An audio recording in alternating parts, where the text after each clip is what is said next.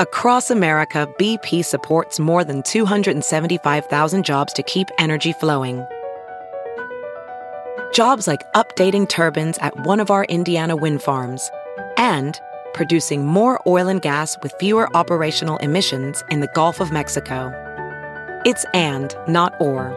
See what doing both means for energy nationwide at bp.com/investing in America.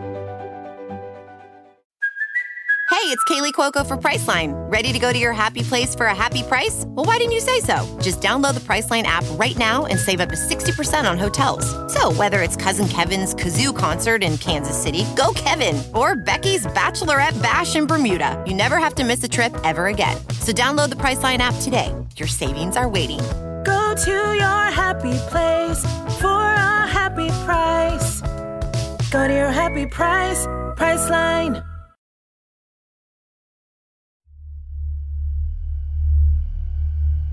I often think there was this picture on Ghislaine Maxwell's desk of Jeffrey when he was like in college, and he was the ugliest troll you have ever seen. Just really gnarly looking. And I've always thought, well, maybe this proclivity for, sex 3 times a day, no matter how you can get it, was to compensate for him being such a not so pretty child. Welcome to episode 10 of Epstein, Devil in the Darkness. I'm your host, Danielle Robay.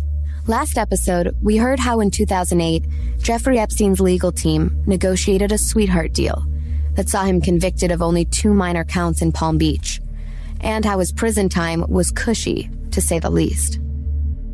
He didn't even have to stay behind bars. He could get out during the day and go home or go to an office. By 2010, less than 2 years after his conviction, Jeffrey Epstein was a free man again. To celebrate, he hosted a dinner party at his lavish townhouse in Manhattan's Upper East Side. Among those present that night were his constant companion and alleged partner in crime, Ghislaine Maxwell, as well as Woody Allen, Katie Couric, former White House Communications Director George Stephanopoulos, and Britain's Prince Andrew.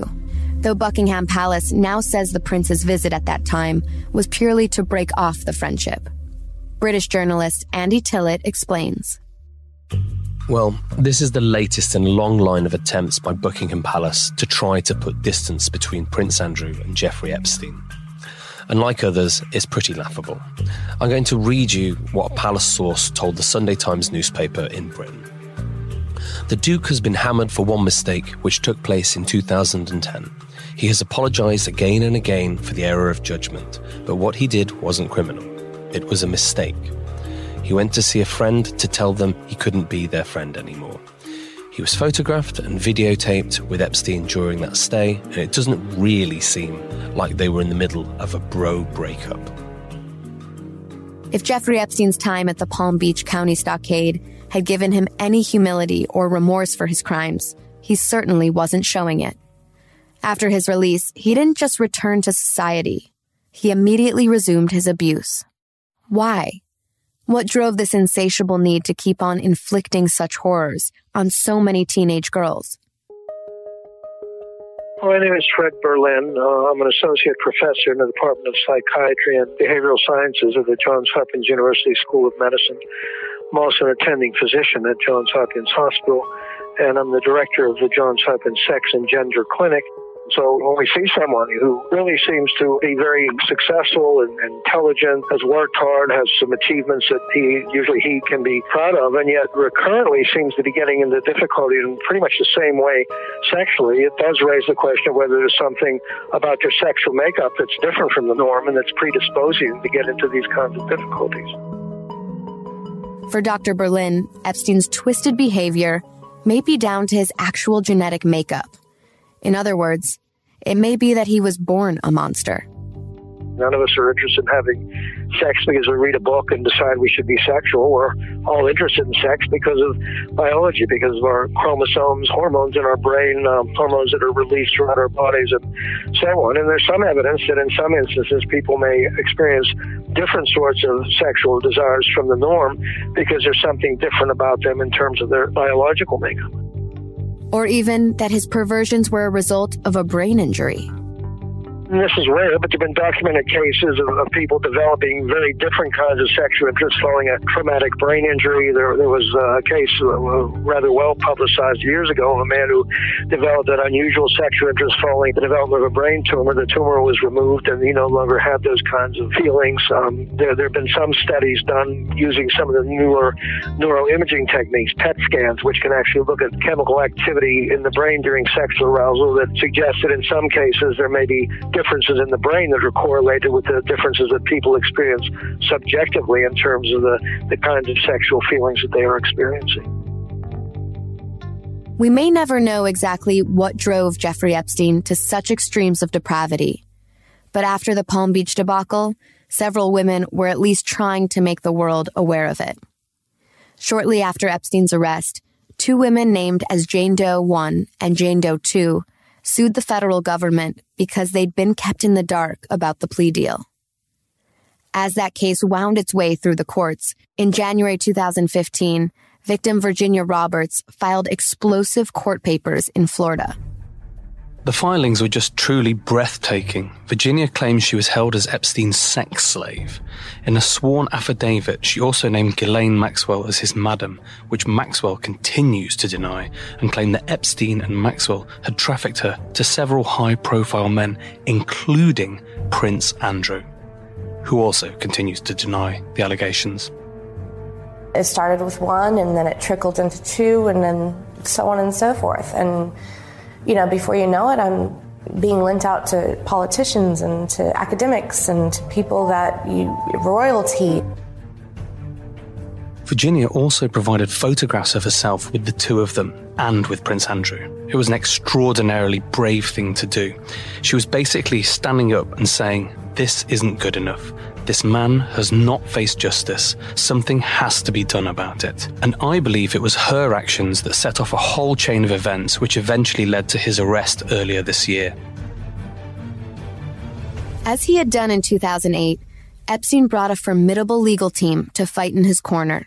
And in the following months, complicated legal arguments threatened to once again bury the accusations. In April that year, a federal judge ruled that Virginia's accusations that Prince Andrew had sex with her should be struck from the record. That's really interesting because the judge didn't say she was lying. What he said, and I'm going to quote here, is the factual details regarding with whom and where the Jane Does engaged in sexual activities are immaterial and impertinent to this central claim. In other words, it's not that it's untrue, but that it's simply not relevant to the case. He made no ruling on its truthfulness, though Andrew's supporters have tried to point to that incident as some kind of evidence that Virginia had been lying. Between 2015 and July 2019, several other young women filed lawsuits against Epstein, some anonymously as Jane Does. Another, Sarah Ransom, used her own name when she claimed in court that she was abused in Manhattan and Epstein's private island, Little St. James. Another, Maria Farmer, alleged that she and her 15-year-old sister were sexually assaulted in New York and at Epstein's New Mexico Zorro Ranch. Spencer Kuven was an attorney on many of those early civil suits. So I took Mr. Epstein's deposition twice. On the first occasion that I took his deposition, as I walked in the room, he really attempted as best he could to maintain eye contact. He had a big grin on his face, always looked smug. When I asked him in his first deposition, the most significant question right at the beginning, where I asked whether or not, in fact, his private parts were the shape of an egg, he smirked almost to the point of a laugh. His lawyers became indignant, and then he got up and walked out of the deposition. And in the second deposition, I asked even more salacious questions of him, which he never agreed to answer. Questions about sex toys that were found in his bedroom, massage oils found in his bedroom, women that he either knew, places he had gone, things he had done, sexual positions. And the goal of all that was to see if I could get him angry or upset or throw him off to where he would actually spurt something out that could incriminate him. Having said that, during the entire time, all he would do is just smirk, smile, sit back in a very creepy way, and just read a prepared statement that his lawyers had given him regarding the Fifth Amendment. After the whole thing was said and done, from both the first and the second deposition, I guess the best way to describe it is just creepy.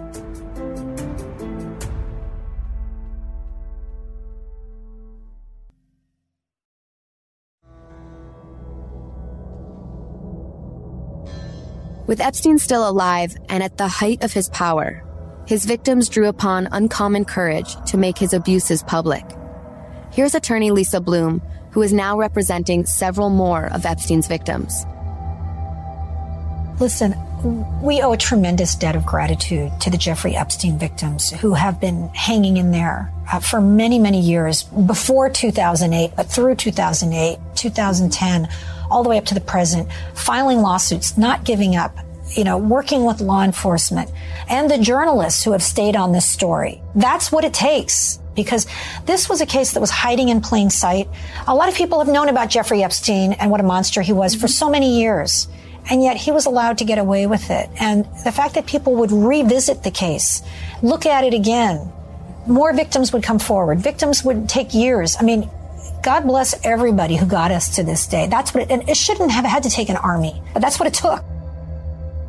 What happened next, however, took everyone by surprise. On July 6, 2019, as his private jet touched down at Teterboro Airport, New Jersey, from Paris, France, Jeffrey Epstein was arrested on charges of sex trafficking. Billionaire businessman Jeffrey Epstein was arrested in New York Saturday on federal charges related to sex trafficking. Epstein was arrested when his private jet landed from Paris. Agents executed a search warrant on his mansion in New York City. Inside, investigators found hundreds of female nude photographs, some of the photos seeming to show underage girls. He is now facing up to 45 years in prison on charges that he was running a sex trafficking ring in the early 2000s that included underage girls as young as 14 years old. Jeffrey Epstein was probably more shocked than everyone. Here's attorney Gloria Allred. All I know is it was apparently a complete surprise to him. My guess is he was aware of a criminal investigation. But sometimes the target of an investigation can make arrangements through his attorney to turn himself in rather than suddenly and abruptly being arrested without any notice. That didn't happen here. It's not a requirement that the U.S. attorney contact the defense attorney and allow the perpetrator to just turn himself in, but sometimes that happens. So apparently he was very, very surprised, and he was not getting the sweetheart treatment that he received many years earlier. Former business associate Stephen Hoffenberg agrees. There is no reason in the world that Jeffrey Epstein would leave France, where he wouldn't be extradited for this type of criminal misconduct with the abuse of the underage girls and trafficking. His arrest was shocking to Jeffrey Epstein. That same evening, in what was clearly a long-planned operation, a dozen FBI agents forced open the door to his Manhattan townhouse and executed search warrants on the premises. There, they found proof of their worst suspicions. Journalist Melissa Cronin, who has seen the interior of the mansion, explains. There were hundreds, maybe thousands of photographs of nude women, some of them underage. There was evidence of a very sophisticated video surveillance system, and in a locked safe was a stash of CDs and DVDs labeled with girls' names. In some cases, they had the names of men on them as well. What was on those discs? Right now, supposedly only the FBI knows, but we can guess. Epstein was held at the Metropolitan Correctional Center in New York, the same prison that was home to El Chapo, Joaquin Guzman, and disgraced Trump advisor Paul Manafort. 2 days later, on July 8th, Epstein was charged with sex trafficking and conspiracy to traffic minors for sex. Today, we announce the unsealing of sex trafficking charges against Jeffrey Epstein. The charges allege that Epstein sexually abused young girls by enticing them to engage in sex acts for money. The victims, all underage girls at the time of the alleged conduct, were given hundreds of dollars in cash, as alleged, Epstein also paid certain victims to recruit additional girls to be similarly abused. This allowed Epstein to create an ever-expanding web of new victims. Here's Epstein's former lawyer, Alan Dershowitz. I thought it was a weak indictment. It was a holding indictment. They wanted to have enough just to arrest him and search his house. I think the goal of this indictment was to hold him and have other women come forward. That's commonly done. You have a small amount of probable cause to get a search warrant, then the search warrant produces sufficient evidence to bring a stronger case. I don't know whether that was the case here, but that's commonly the way state and federal prosecutors work. You get a search warrant, you make a public announcement, maybe other victims come forward. The case gets strengthened. Sometimes the case gets weakened. It usually is different by the time it goes to trial. If that was indeed the aim of prosecutors, it seems to have worked. In the days and weeks that followed, more young women came forward with their own tales of abuse at the hands of Epstein, many to attorneys Gloria Allred and Lisa Bloom. I did feel that once the United States Attorney was conducting a serious investigation, and once there was public scrutiny of the outrageous sweetheart deal that he had received many years earlier, and once a federal judge had agreed that many years earlier the victims should have received notice of the deal, but did not receive notice that they were entitled to under the Crime Victims Act, that there would be a very different future for Jeffrey Epstein, and particularly if they had any evidence that he committed crimes after that deal had been made. So when my clients initially contacted me, Jeffrey Epstein was still alive, and I thought it was very important for them to cooperate with the criminal procedure first. And that's because we really wanted him to be brought to justice and incarcerated for his crimes. And I know that those cases are hard for the criminal prosecutors, and, you know, the more victims, the better. The more information they get, the better. And so my clients agreed right away, yes, let's cooperate in the criminal case first. So we reached out to the prosecutors in New York. We were in conversation with them, and our clients were working with them. For Florida attorney Spencer Kuvin, who represented Epstein's victims in the 2008 case that resulted in the sweetheart deal, the hope that this time justice would finally be done was tempered with bitter experience. Hopeful. They were very hopeful that things would be different, but also practical. They looked at it and said, look, I hope it's different, but it wouldn't surprise me if things happen the same way. And it's sad because they were already spurned once by a system that was supposed to protect them. The young women were pessimistic as to whether or not the U.S. Attorney's Office the second time around would actually do the right thing, because they clearly saw that the U.S. Attorney's Office didn't do the right thing the first time around. On July 18th, Epstein appeared in court to request bail, with his lawyers offering to post a $600 million bond so that he could leave jail and submit to house arrest in his Manhattan mansion. At that hearing, in stark contrast to what happened in 2008, the judge also allowed some of his victims to speak. The effect was devastating. Gloria Allred was in the courtroom. As I recollect, I don't remember Mr. Epstein turning around to see the victims as they spoke, but he couldn't help but hear them, and I was glad they had the opportunity to be heard. Out of respect for the victims who suffered so much, they certainly had a right to be heard. Of course, they wanted bail to be denied. They did not want him to be released, to be able to go home to his mansion. They wanted him to be maintained in custody, and he was. How much of an impact that had on the court, no one will ever know. But the court did find that he was a flight risk and a potential danger to the community given the charges against him. And so the court denied him bail.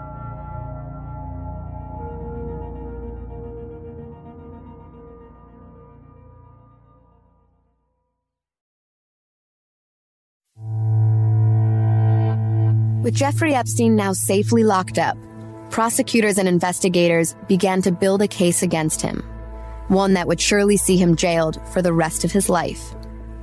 As Spencer Kuvin explains, even at this stage, the full scale of Epstein's crimes remained unknown. I can tell you that we were aware the FBI had interviewed over 40 young girls. And that was during the initial investigation in 2006, 2007. I got to imagine that there were victims spanning beyond that in the New York area as well as the New Mexico area and possibly in the Virgin Islands, or even internationally in France where he had a home, that they were never able to even contact. I can tell you also that at least one of my clients was never even spoken to by the FBI. So it makes me think that not only were there other victims elsewhere in other states or other countries, but even locally here in Palm Beach that were never even talked to. I don't know how many victims there are of Weinstein, but if Mr. Weinstein has 10 to 20 victims and let's say Bill Cosby has potentially 30 to 40 victims, then I think clearly that Mr. Epstein's victims outnumber Weinstein and Cosby combined. I think that the span of time that Mr. Epstein was abusing young women and the volume and breadth of the investigation, that there could have been hundreds of women, girls, young girls. As the investigation widened, it soon became apparent that Epstein's sex trafficking was not confined to America, but was a truly international operation. French authorities announced their own investigation.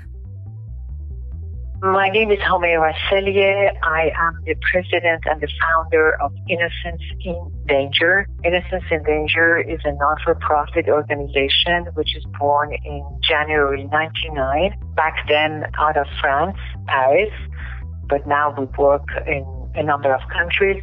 From my understanding, when he was operating in Paris, in France, was very, very, very similar to the way he was operating in the rest of the world. He had friends who were recruiting young girls for modeling. Many of them were recruited to do those so-called massages, and they were going to his house. And then once they were there, it was not a massage, at least not for all of them. So, there must have been rape, there must have been this kind of things by him. Epstein is known to have had a luxury 800 square meter apartment in Paris on the exclusive Avenue Foch near the Arc de Triomphe. But Cellier doesn't believe his European activities ended there. I am not sure that the investigations will stop with the U.S. and France. I had a call from some people who live in Belgium, and they were saying that they would like to extend the call to action in Belgium. And why not? Maybe then Germany will do it. There were German models who were friends of Mr. Epstein and who were, going in his house, going to his parties, even hosting parties with him. Honestly, I think what happened in France is very, very, very similar to what happened in the U.S. This black book that was found or given or whatever, in that black book, there are apparently over 60, 70 names of French people, and there is a big number of women who are named as masseuses, as those who give massages. But this is very similar to those who were going to his house in New York. So it's the same operating system because it worked for decades. Why would he change it? As Epstein awaited trial, a judge also unsealed hundreds of pages of documents from an earlier lawsuit by Virginia Roberts against Ghislaine Maxwell. The documents were a huge bombshell. Roberts named more names and made even more explosive claims. The story was growing in a way we had never expected. What's more, it seemed that even more documents from the case would be released in the future. For those rich, powerful, famous men who once called Jeffrey Epstein their friend, the new developments must have been alarming, to say the least. What secrets would be revealed? The preemptive denials came thick and fast. Well, I knew him like everybody in Palm Beach knew him. I had a falling out with him a long time ago. I don't think I've spoken to him for 15 years. I wasn't a fan. Britain's Prince Andrew is now saying it was a mistake to meet with Jeffrey Epstein back in 2010. Prince Andrew issued a rare statement saying that he hopes will clarify his association with the convicted sex offender. The Duke of York saying he's appalled by the recent reports of Epstein's alleged crimes. At the time of this recording, none of his alleged co-conspirators have been charged. But all signs indicate that the case is not over yet. Gloria Allred explains. I do feel that there's an extremely serious investigation ongoing by the United States Attorney's Office for the Southern District of New York of those who potentially did knowingly conspire with Mr. Epstein to recruit young girls for Mr. Epstein. Immediately after the court hearing last week, I went with one of my clients next door to the United States Attorney's Office. And all I can say is I do feel that a very serious investigation is being conducted. When I was in court, while we were waiting for the court hearing to begin, I spoke with the United States Attorney, coincidentally also named Mr. Berman, before the hearing began, and I introduced him to my clients in the courtroom. And he did assure them in my presence, and he assured me, that they are continuing their investigation of any potential co-conspirator. We should always keep in mind that when Mr. Epstein was indicted in this latest proceeding, there also, in the indictment, there was not only the indictment of Mr. Epstein, but the indictment also talked about unnamed co-conspirators. So even before his death, the Justice Department was interested in that. And it may be that now that he is deceased, more victims will be more willing to speak about who may have been in that chain, to recruit them, to manage them, to pay them. I do think it's likely that that person will be indicted. Right now, we don't know who or how many that would be. For nearly his entire adult life, Jeffrey Epstein preyed on defenseless girls, surrounded by people who bent the rules for him or chose to look the other way. His chauffeur now says he's tormented by guilt for not taking action at the time he was employed by Epstein. I believe every word because I saw it. I didn't see it at the time because I wasn't aware. But now that it's come out, I could put the pieces together and see what was happening. I mean, you know, it's obvious. I mean, how could you have so many of these girls coming and going, young teenagers coming and going out of there? To tell you the truth, I was kind of concerned that, you know, like, I don't want to be complicit in anything because, you know, I didn't know what was going on. I was just a driver doing my job. I did what I was told. The boss told me to go do a job. I did it. Who knew that this guy was doing the things he was doing? Like I said before, I wish I would have known. I would have possibly done something to stop it. Because, you know, I got kids of my own. I would hate to have that happen to them. The opinion of the other drivers at this time is, I told you, I knew it. Didn't I call that one? You know, like, I knew I did the right thing when I stopped driving for that guy. So, like, you know, they're like, they feel like vindicated because they called them out on it years before. Nobody believed them, and now, you know, they were right. Following his arrest and incarceration in July 2019, it finally seemed there would be a reckoning, that Epstein, and perhaps all of those who were a part of his monstrous activities, would at last see justice served. Or would they? Well, justice delayed is justice denied, as the saying goes. However, I like to be very positive about it in that finally the Justice Department did decide to proceed with an investigation, did seek an indictment, and did decide to charge him, prosecute him. And that was a hopeful sign. Of course, what happened after that was a catastrophe. Next time on Epstein, Devil in the Darkness. An exclusive insight into Jeffrey Epstein's final moments from a man who was there with him. When they carried him out the cell, man, they dropped him on his face first. I heard it hit the floor with the loudest thud. I'll never forget it, man, because it was sickening. I thought he was dead.